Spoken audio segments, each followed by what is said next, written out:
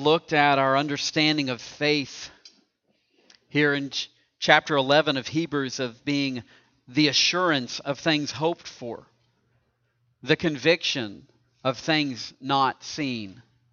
And transitioning from there, the writer goes into talking about all of these men and women of faith from the Old Testament that are testimonies to how they received their commendation. They received the assurance within their hearts by faith.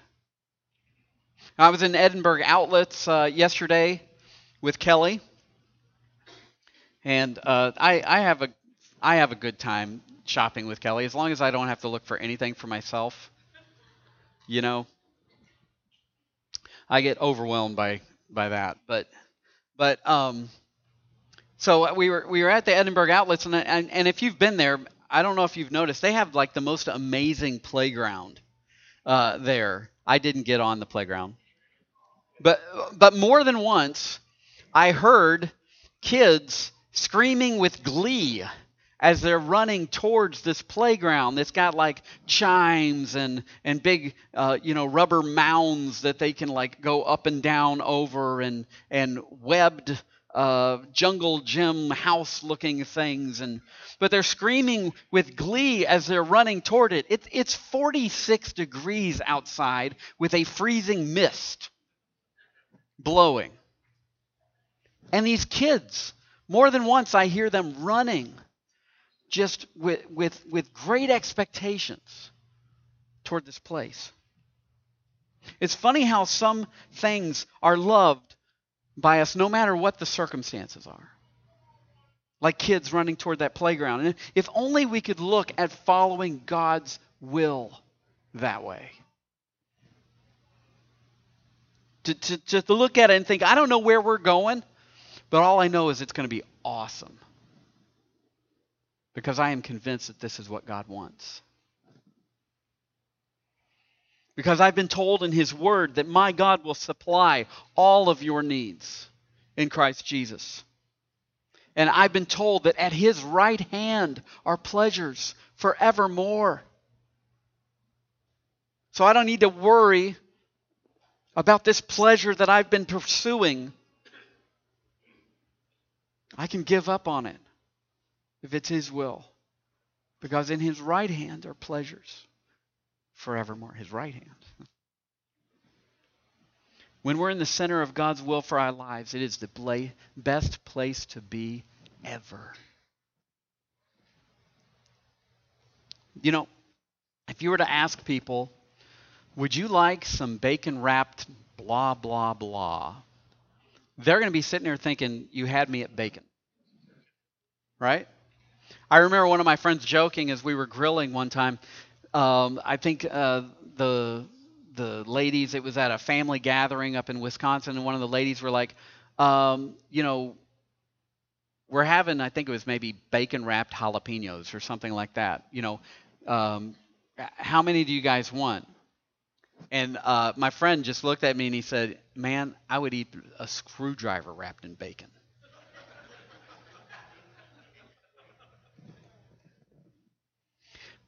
Whatever we go through, in order to accomplish God's will, like something wrapped in bacon, it is good. Whatever we go through.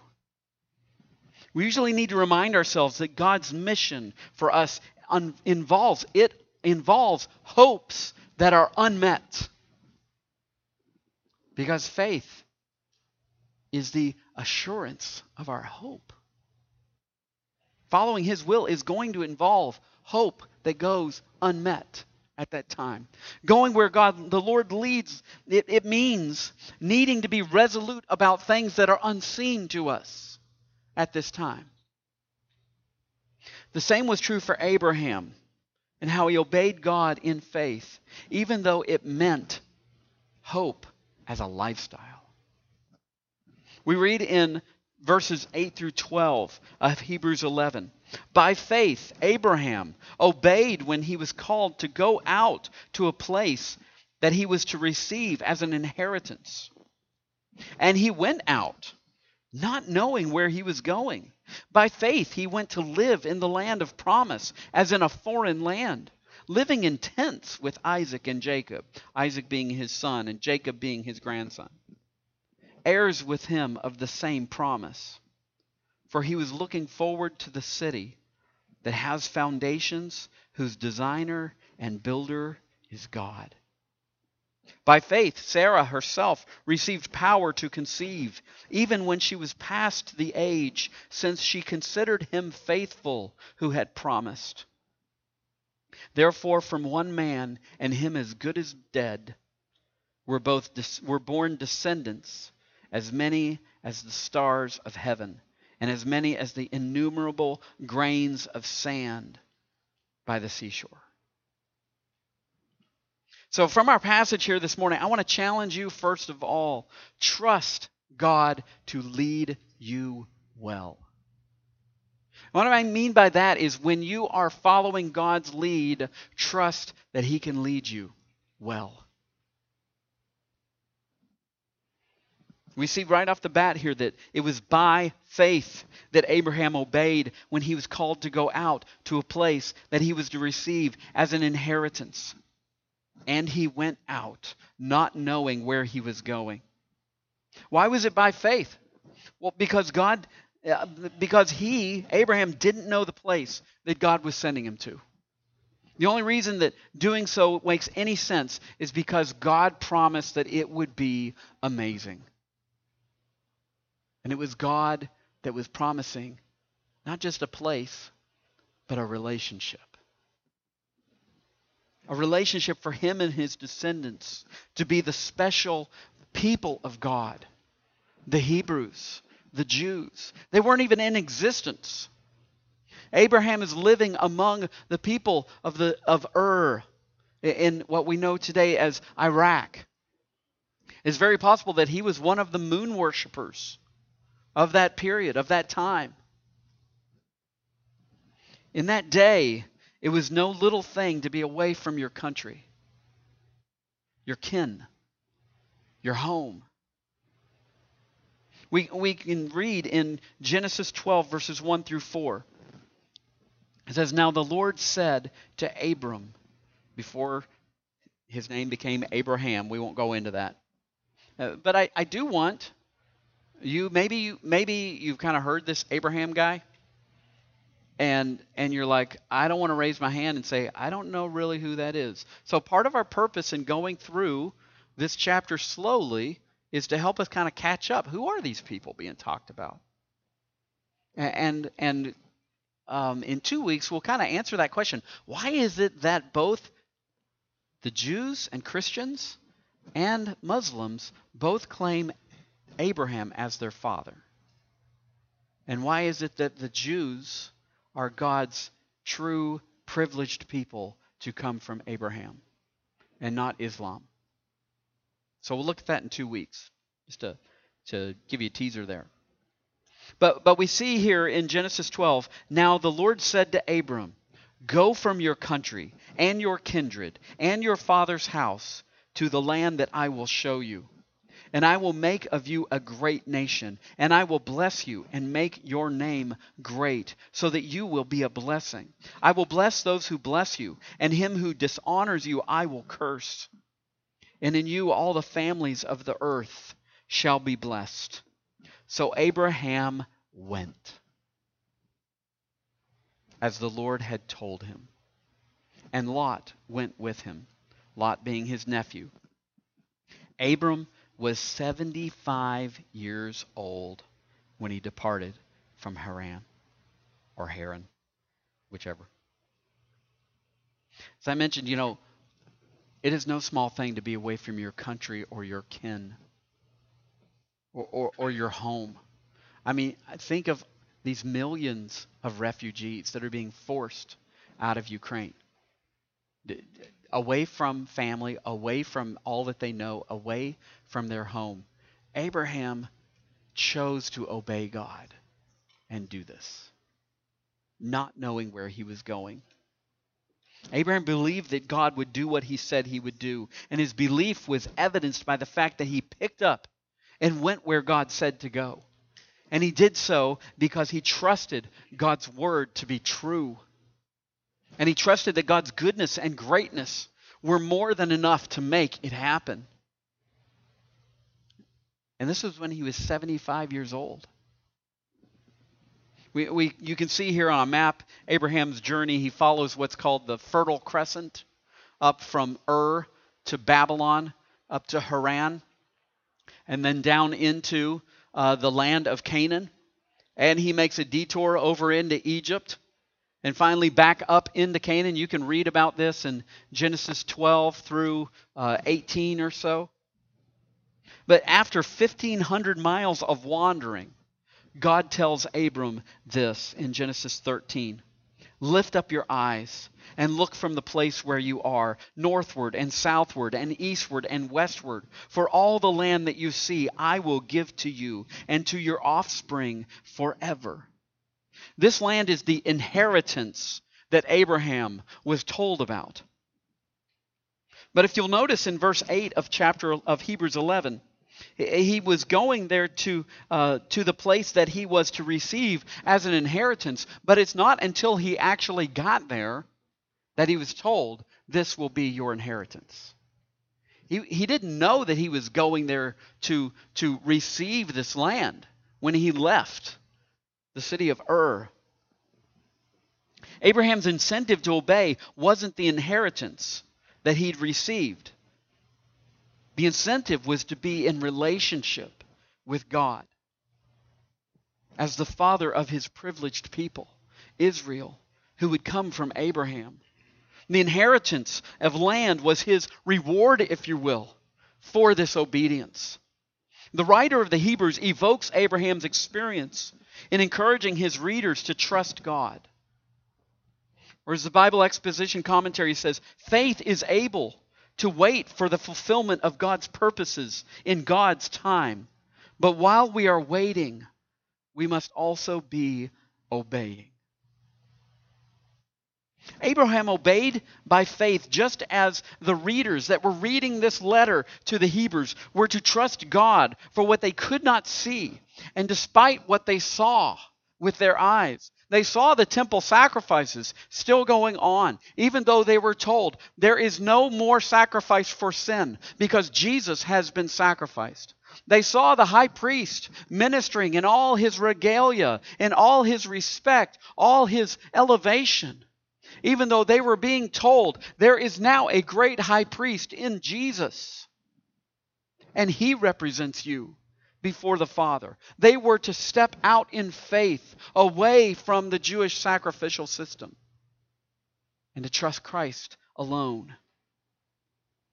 Abraham was called to go out. He didn't require convincing. He didn't have travel insurance. He didn't need to see a brochure or sign a contract from God before he went. All this is because of the one making the promise is faithful to his word. He's faithful to his covenants. If you recall, through this letter, the readers are being told, you're living under a new covenant with God. The new covenant in Christ's blood. Knowing Christ is your Savior, that is the covenant that you live under with God. And God is faithful to his covenants. Abraham's faith was most clear in the fact that he obeyed without knowing where the journey was going to take him or what circumstances. We are called to live by faith, to obey God no matter the immediate cost. We should act wisely and with understanding that God gives, but the wisdom that we are called to work from is God's wisdom. The understanding that we are called to seek is what God provides us in relationship with him as we ask him of it. Let me mention something about this covenant that God made with Abraham. Notice back in Genesis 12, as he promises to make his descendants into a great nation, and that he would bless him and make his name great, and that he would be a blessing. Notice that he tells him, in you all the families of the earth shall be blessed. Galatians 3:8 tells us this. The Scriptures, foreseeing that God would justify the Gentiles, that's us, by faith, meaning we don't have to become Jews first. The Scripture preached the gospel beforehand to Abraham, saying, in you shall all the nations be blessed. Galatians 3 verse 8 is telling us here that in making this statement, God was foretelling the fact that through Abraham's descendants, the Jewish people, would come the anointed one that was going to make salvation, the blessing of a relationship with God, available through the descendants of Abraham. And Jesus did that when he came and lived the life that only the God-man could live, and died the death that only the God-man could die, to make salvation possible for all people of all time that would trust in Christ, God's anointed one, as their Savior. I believe that Abraham was saved by the fact that he believed God, that his anointed would come through his promise. All peoples would be made eligible to walk with God in relationship with him. And we do that by simply saying, Lord, I believe that my sins were laid on Christ, and I can't pay for those myself. That's why you sent Jesus. That's why you sacrificed Jesus for me. I believe that Jesus rose from the dead, proving that it's possible for me to have a relationship with you by his righteousness rather than by my own. Give me Christ's righteousness. Give me a relationship with you through Christ. That's what it looks like. And then we join. We become, as we'll look at over these weeks, we become heirs with Abraham, heirs of the promise. So Abraham got to the land of Canaan, and he built his dream home, right? Nope. He lived in tents.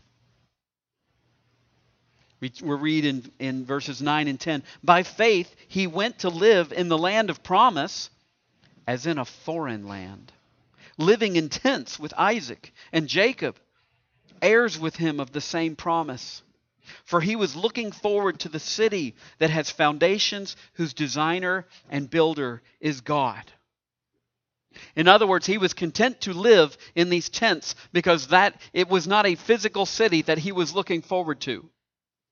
God later explains his covenant with Abraham as being unilateral and unconditional and eternal.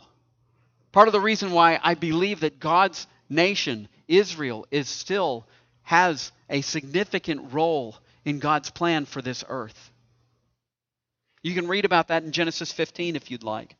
But it was this covenant was guaranteeing that Abraham would have children and countless descendants. But even after God gave children to Abraham, he wandered in the land, the very land that he was promised to have as his land.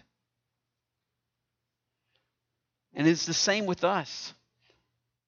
God was committed to fulfilling his promise on his timetable, not ours. It's God's glory and the fulfillment to his covenants that matters to him, more than our comfort. We'll talk in 2 weeks about how it is that Abraham's faith is the same as ours. He wasn't saved by works, as numerous New Testament passages quote Genesis 15:6. Abraham believed the Lord, and it was counted to him as righteousness. In other words, righteousness was credited to Abraham's account. Because Abraham worked really hard for it? No. Because of Abraham's faith. Because he trusted. Because he believed God for what he promised. And that promise involved God's anointed Savior that was to come. But for now, so like I said, we'll talk about that in 2 weeks. But now we need to understand Abraham, and it's the original readers needed to hear it. We live under a new covenant with God, as I mentioned, with Jesus as our high priest, and based on the sacrifice of Jesus himself. Like us, Abraham was looking forward to the city with foundations that are as long-lasting as its designer is eternal. We'll look more at this next week, this city that we have to look forward to. But the reality is that as followers of Christ, we should all be looking forward to a permanent homeland in Christ. Abraham lived his obedience by faith. He lived with assurance of what he hoped for and conviction about what he had not yet seen. That's what we've been told faith is. Abraham lived by faith as a foreigner in the land that had been promised to be his. This meant living in tents with his family. It meant moving around as the resources of water and pasture required for them to. It meant explaining to his family again and again why it was that they chose to live as they did, even though they were surrounded by those who appeared to be more comfortable, more secure, more satisfied. Abraham's mind was connected to his hope. His eyes were fixed on the invisible that he had been promised. And Abraham knew that the promise was bigger than this life. Just as God had promised him is bigger. The God that promised him is bigger than this life as well. A city that is designed and built by God himself can't exist in this weak and transient world. So would we really want him to build it here and settle for that? No, I want something bigger and better that's going to take an eternal state for it to be able to exist in. That city is what I want. That city is what I'm looking forward to. As I mentioned, we look to seek to be wise and to work with understanding. That's good. But it's God's wisdom that usually seems foolish to the watching world. It's his understanding that gives us insight into the eternal significance of our decisions. God's understanding tells us that this world is not our home, that we were made for an eternal state in which we'll walk with him again, like he walked with Adam and Eve in the garden. God's wisdom tells us to consider this 70 or 80 years on this earth as fleeting and meant to be invested in eternity. The understanding that God gives tells us to stop chasing the dream life because you've got one already that you're just waiting for. It tells us that children are to be taught to be godly, that they're going to be, in doing so, they're going to be far more successful in life than those who know how to navigate this world by its standards and its tools. Our next verses involve Abraham's wife, who had a part to play in God's covenant. And with that, I want to challenge us. Trust God in your submission. Trust God in your submission. We read, by faith, By faith, Sarah herself received power to conceive, even when she was past the age, since she considered him faithful who had promised. Therefore, from one man, and him as good as dead, were born descendants, as many as the stars of heaven, and as many as the innumerable grains of sand by the seashore. Just kind of explaining here to trust God in your submission. Every one of us is to be living in submission to others. That is, if we are living by God's desire or God's will. Submission can be understood as coming under the mission of someone else. right? Submission. Coming under the mission of someone else. As a part of God's reiterating his covenant, he used two examples to Abraham, where at one point he told him, can you count the number of sands on the seashore? In the same way will your descendants be. And he took him outside at one point and said, look up at the sky and look at all the stars. See if you can count them. In the same way, so will be your descendants. We'll talk in 2 weeks of the significance, as I mentioned, that we are the children of Abraham by faith. And today we look at Sarah's steps of faith. You know, it takes two to tango.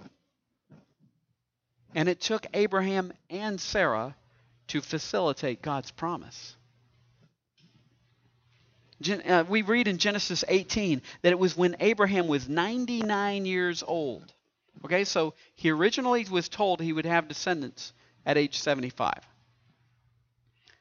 It was when he was 99 years old and when Sarah was 88 years old that God visited them and told them that he would fulfill his covenant by the two of them having a child of their own. Did Sarah meet this promise with total faith at that moment? No, she actually laughed to herself about it. And she asked herself, after I am worn out, you know, we're talking post-menopause here, and my Lord is old, shall I have pleasure? That's an interesting statement.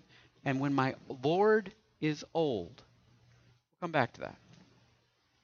But we know that she got on board at some point because a baby happened. All right? And Sarah had fully embraced God's mission that came to her through her husband. And I think this can be evidenced by the fact of her calling his name Isaac, which means laughter. Notice what is said in verse 12. By faith, Sarah, you can say, got on board here. Therefore, from one man, and him as good as dead, were born descendants. I think this point is to the fact that God's promise was also the result of Sarah's participation. We know today that pregnancy beyond the age 40 is fraught with complications. Did you know that the chance of a pregnant mother dying goes up 7 times after age 40? We don't think often about the danger and difficulty of a 90-year-old bearing a child. Without getting into the details of things, we know that denying Abraham the opportunity to take part in fulfilling God's promise was certainly within Sarah's power. Of course, she did want a child, as she mentions. But why did Sarah go along with God's plan? It's told right there in the verses. She considered him faithful who had promised. She knew that God is faithful to his promises. What he told them to do, he would be faithful to take care of them through it. This has already been the message of the writer of Hebrews to his readers, where he writes in Hebrews 10, verse 23, "Let us hold fast the confession of our hope without wavering, for he who promised is faithful." What is it that the readers of this letter had in common with Sarah?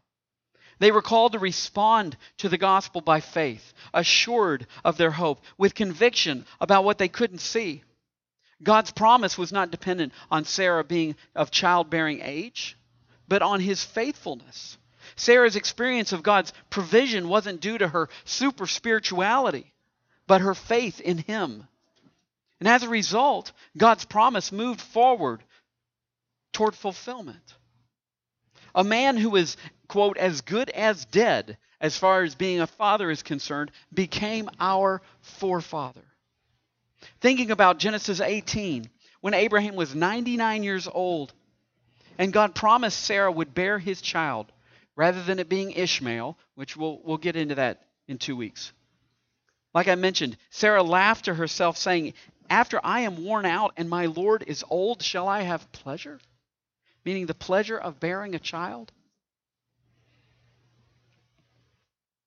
I believe also in this moment, God touched on Sarah's most sensitive subject, her childlessness. In that moment, when she could have said to herself, you think this guy, this bag of bones I'm married to, is going to be able to give me a child now that I'm old? Instead, she refers to Abraham as my Lord. This is a cultural sign of respect and submission during those days. And you might be thinking, JD, you're making too much of this. But Peter writes and talks about Sarah as being a model of biblical submission in her respect in that moment, touching on her greatest hurt. And Peter writes in 1 Peter 3, for this is how the holy women who hoped in God used to adorn themselves by submitting to their own husbands, as Sarah obeyed Abraham, calling him Lord. Referring to that very moment. And you are her children if you do good and do not fear anything that is frightening.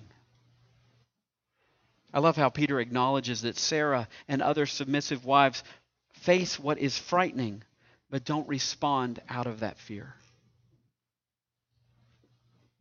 Kelly loves it when I point things out about her, but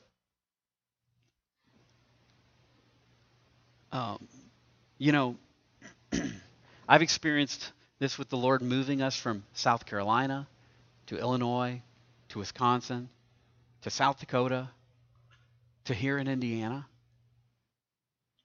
At any point, Kelly could have said, I'm not going. And there we'd be. But we have had such an adventure. And we continue this. I'm gonna get old and die here. That's my plan. I'll just tell you that. But we wouldn't have had those adventures if we hadn't both said, if it's what the Lord wants, let's do it. We had a missionary share with us once that he needed his wife to be on board with God's calling. He put it this way, it's not one called and one hauled. And Sarah's faith in going along with God's plan is pointed out here. The truth is that we're all living in submission. We're all living under the mission of someone else. Marriage simply illustrates this more significantly. As we're told in Ephesians 5, verse 23, for the husband is the head of the wife, even as Christ is the head of the church. So the husband as a part of the church is to be under the headship of Christ and following his lead. How well are we illustrating this to the world? The fact that biblical marriage is to be a picture of Christ and his bride, the church. How well are we illustrating this to the world? We seek to be a people who are about Jesus and his gospel mission in our daily lives. Husbands, are you placing your life under the mission that God has given you in submission to Christ? Are you seeking him for what that mission is? Wives, are you placing your mission under the mission that God is giving to you and your husband together?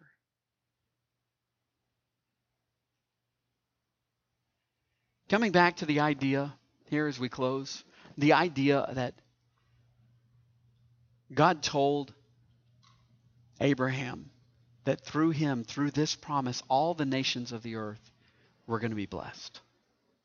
And he told him that his descendants were going to be like the stars of the sky, uncountable. I love a line from one of Rich Mullins' songs. Maybe some of you have been thinking about this.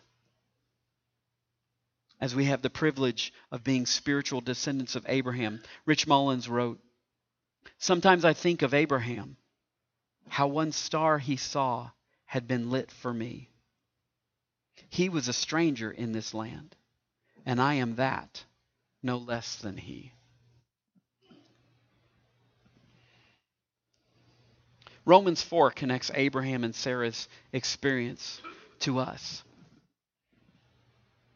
As all of us look in faith to God's Savior. Romans 4 states this: in hope he believed against hope, speaking of Abraham, that he should become the father of many nations, as he had been told, so shall your offspring be. He did not weaken in faith when he considered his own body, which was as good as dead, since he was about 100 years old, or when he considered the barrenness of Sarah's womb. No unbelief made him waver concerning the promise of God, but he grew strong in his faith as he gave glory to God, fully convinced that God was able to do what he had promised. That is why his faith was counted to him as righteousness. But the words "it was counted to him" were not written for his sake alone, but for ours also. Now notice what he says here. It will be counted to us who believe in him who raised from the dead Jesus our Lord, who is delivered for our trespasses and raised for our justification. We connect with the faith of Abraham through Jesus, but not just through Jesus, through Jesus' death and resurrection. And we celebrate his death in communion. We celebrate the fact that Jesus was given to us as our sacrifice, just as much as he now serves us as our high priest. Mike is going to come forward and sing a song for us as we meditate and as the men pass out the communion elements. The fact is that a relationship with God is not earned by our faithfulness. It is counted to us by faith because of God's mercy. The men are going to be handing out the elements, as I said, as Mike plays. And if you need gluten-free, it's back on the table there. So just you can go and grab that. What they're passing out is not gluten-free. You don't want the two mixed. I digress. Thank you.